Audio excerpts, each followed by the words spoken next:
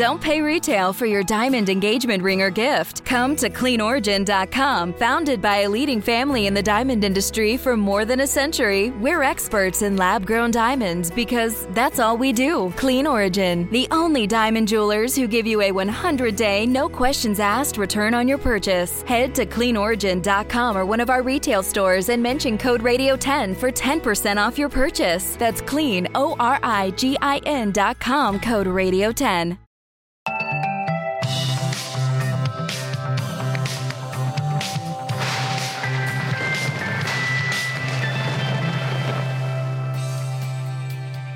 And welcome to Weather Geeks. I'm Dr. Marshall Shepard from the University of Georgia. And today I am joined by Dr. Alexa Van Eaton from the U.S. Geological Survey. She's at the Cascades Volcano Observatory, and she's a volcanologist. And I'm going to let you explain to people that are watching, what does that actually mean? Sure. Well, contrary to popular belief, it has nothing to do with tires or Star Trek. A volcanologist is just somebody who studies volcanoes and eruptions.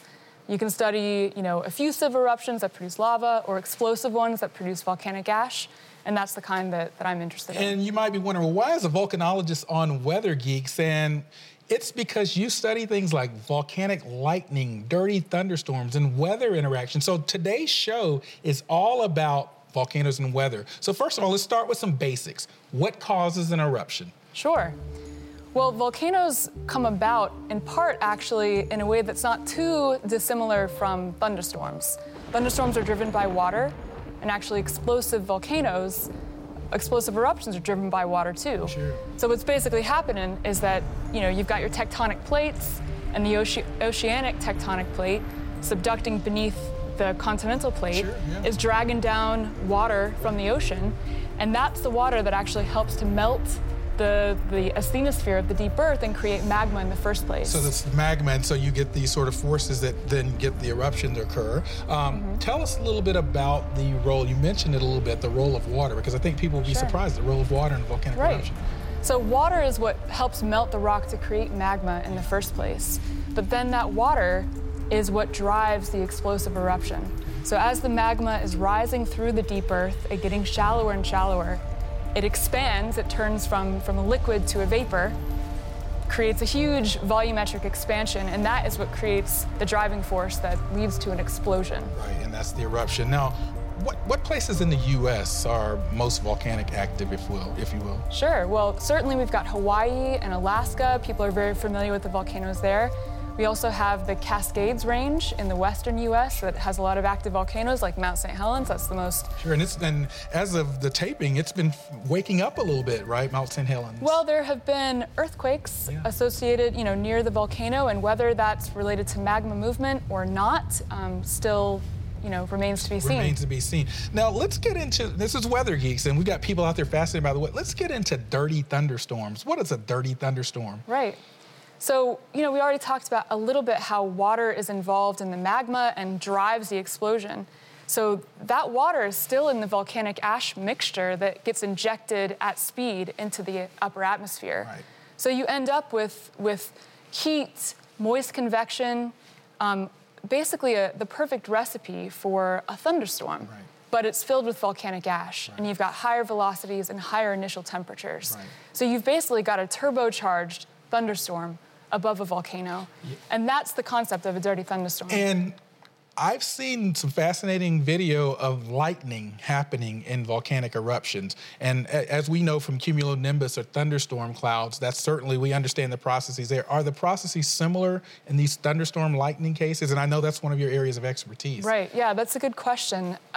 So certainly people are familiar with static charge and, walking across the carpet on a dry day.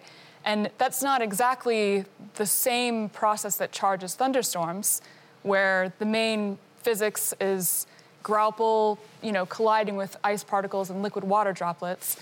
We do think that process is happening in volcanic clouds because of the water that's in the mixture, but the difference between volcanic eruptions and thunderstorms is that you have a lot of ash. So we also think that the ash particles are colliding against, hitting each other close to the volcanic source, and the fragmentation of magma itself can lead to charge buildup. Now, let's talk about that, because you talk about them colliding and you get charge buildup and then I guess charge separation.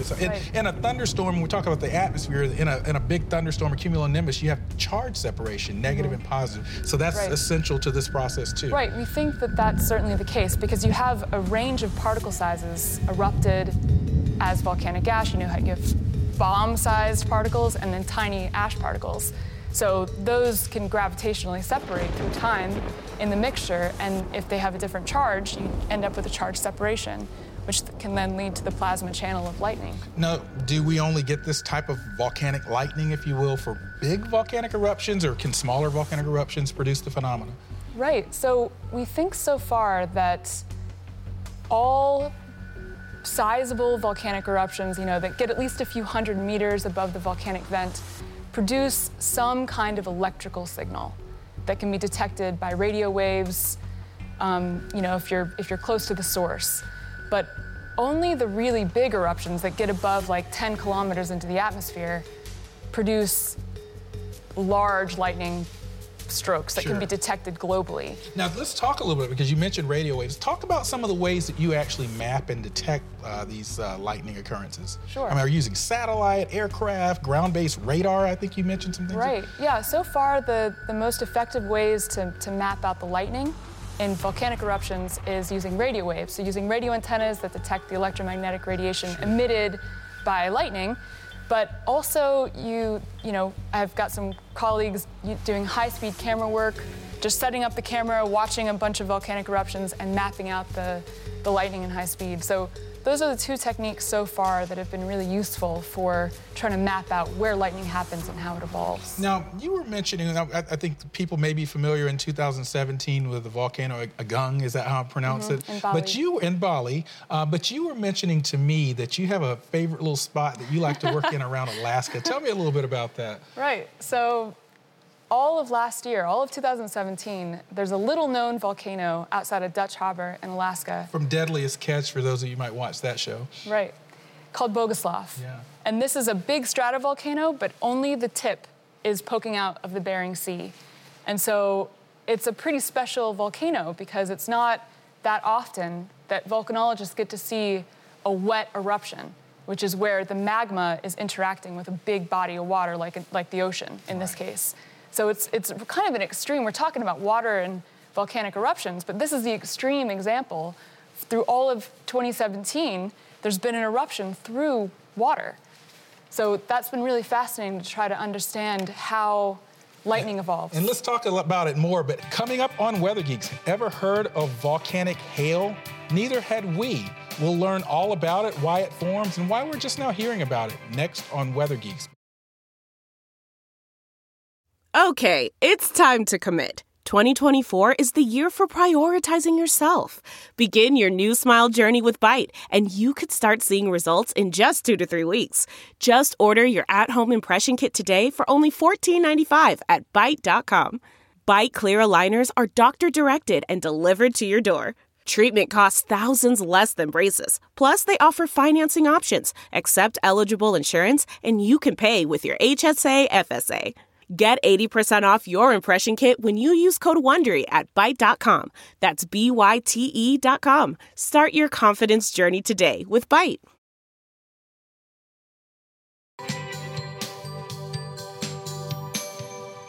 And we are back on Weather Geeks, and I'm talking to Dr. Alexa Van Eaton from the USGS, and she studies the interactions between volcanoes and weather. And this is one that I have to admit kind of blew my mind when I saw that we were going to talk about it. Volcanic hail? What is that? It's a thing. It's a thing. Okay, well, tell us what it is and how it happens. Right.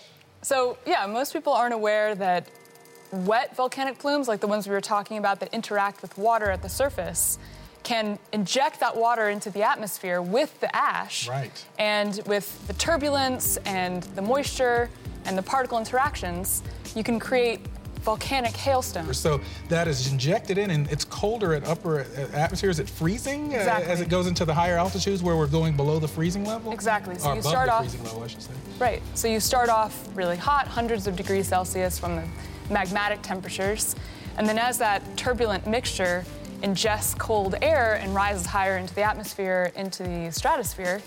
So what we find in the geologic record is that we have these examples of concentric ash balls, essentially. We call these accretionary lapilli.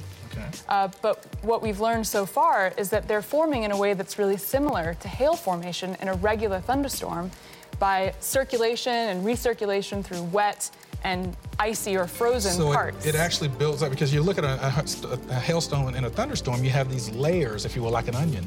Exactly, and that's what we see in these structures, is that they're onion-like concentric laminae that are growing as the particles are circulating through different parts of the turbulent flow. Right.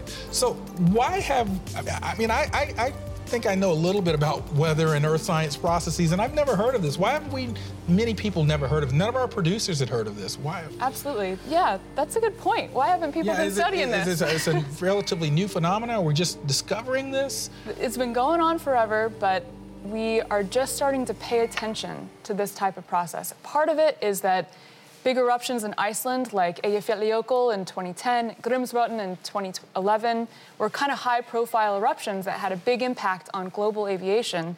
And so people really paid attention to what those deposits look like. And both of those eruptions produced volcanic hail. So that allows us an opportunity to go back into the geologic record for older eruptions and sort of compare, this is what landed during this big event versus what we have in the geologic layers. I see. Now, I think people understand the sort of danger and hazard of volcanic ash and whatnot. If someone were sort of a skeptic, or someone that's sort of skeptical scientific research says, well, so what, there's volcanic hail, how would you answer that question? Sure thing. Yeah, why do we care? The reason this is important is because this hailstone process and this aggregation process basically scrubs the fine ash out of the atmosphere. And the fine ash is what travels usually downwind, and it affects aircraft. The jet aircraft ingest ash, and it leads to problems with the engine. So this is a mechanism by which that ash gets pulled out of the atmosphere really early. And because we still have a poor understanding of how this works in real time, it's challenging to forecast where the ash is going to go. Right. So we need to sort of clarify how this all works. Yeah, and that's generally how science in general works. Talk about the surprising ways that volcanoes can interact with the atmosphere. What is this notion of algae armies in the sky? Sure. What is that? Okay, this is a pretty bizarre phenomenon. Again, this is something that's clearly been happening through geologic time, but has only recently been recognized. And that's that explosive eruptions don't erupt just rocks and ash, but algae and microbes and anything that's sort of in the vent area. And those microbes can be transported thousands of kilometers away, as far downwind as the ash is transported. And the ash plume itself or along right. with it, yeah. So it sounds to me like you're really on some cutting-edge research here. And from what I'm gathering, a lot of things that we're talking about are relatively new discoveries or thinking. Sure thing. Yeah. They definitely are. And there's, regarding the transport of microbes in volcanic eruption plumes, there's hardly been any work done on that yet. Right. So there are questions, like can microbes potentially survive transport in an ash cloud? And, I have to go there. I think I know the answer to this, but are any of these microbes harmful or dangerous if they're transported to populated areas? Or Right, good question. That's for the biologists, I Sure, hope. we're here in Atlanta. Or the We have sci-fi. CDC or, I don't know. Yeah. But, people do ask those kind of questions when you hear microbes and things. I think they invoke a certain kind of That's a good point. What about other sleeping giants that we're learning about volcanic eruptions in general? What are some other things that might surprise our viewers? Oh man, I think for sure it's been quite a surprise that any of the microbiome around a volcano could be potentially erupted into the atmosphere.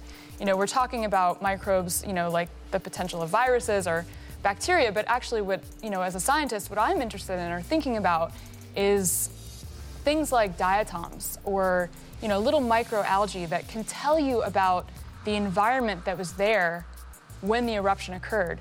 So if we have these big, caldera volcanoes that have a long lake history that can tell you about climate or about how changes in the local environment were changing through time, and a volcanic eruption spews that out and transports it thousands of kilometers away, there's potentially a record of that environmental change that's preserved in deposits that, are really far flung. So I think that's a sort of emerging area of research, but that's really for the geology. But Sure. looking ahead towards monitoring and thinking about, how we can use our understanding of physical processes in volcanic eruptions to sort of do a better job of detecting and forecasting ash hazards. I really think that this volcanic lightning process is going to be crucial moving forward. Absolutely. No, I can clearly see the applications for anyone that travels on an airplane.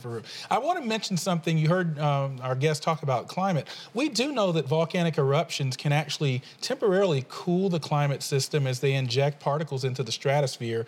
We're not really necessarily dealing with that topic today, but I want to make sure that people often understand that, because we do hear that whenever we have big volcanoes. Oh, how is that going to impact the climate?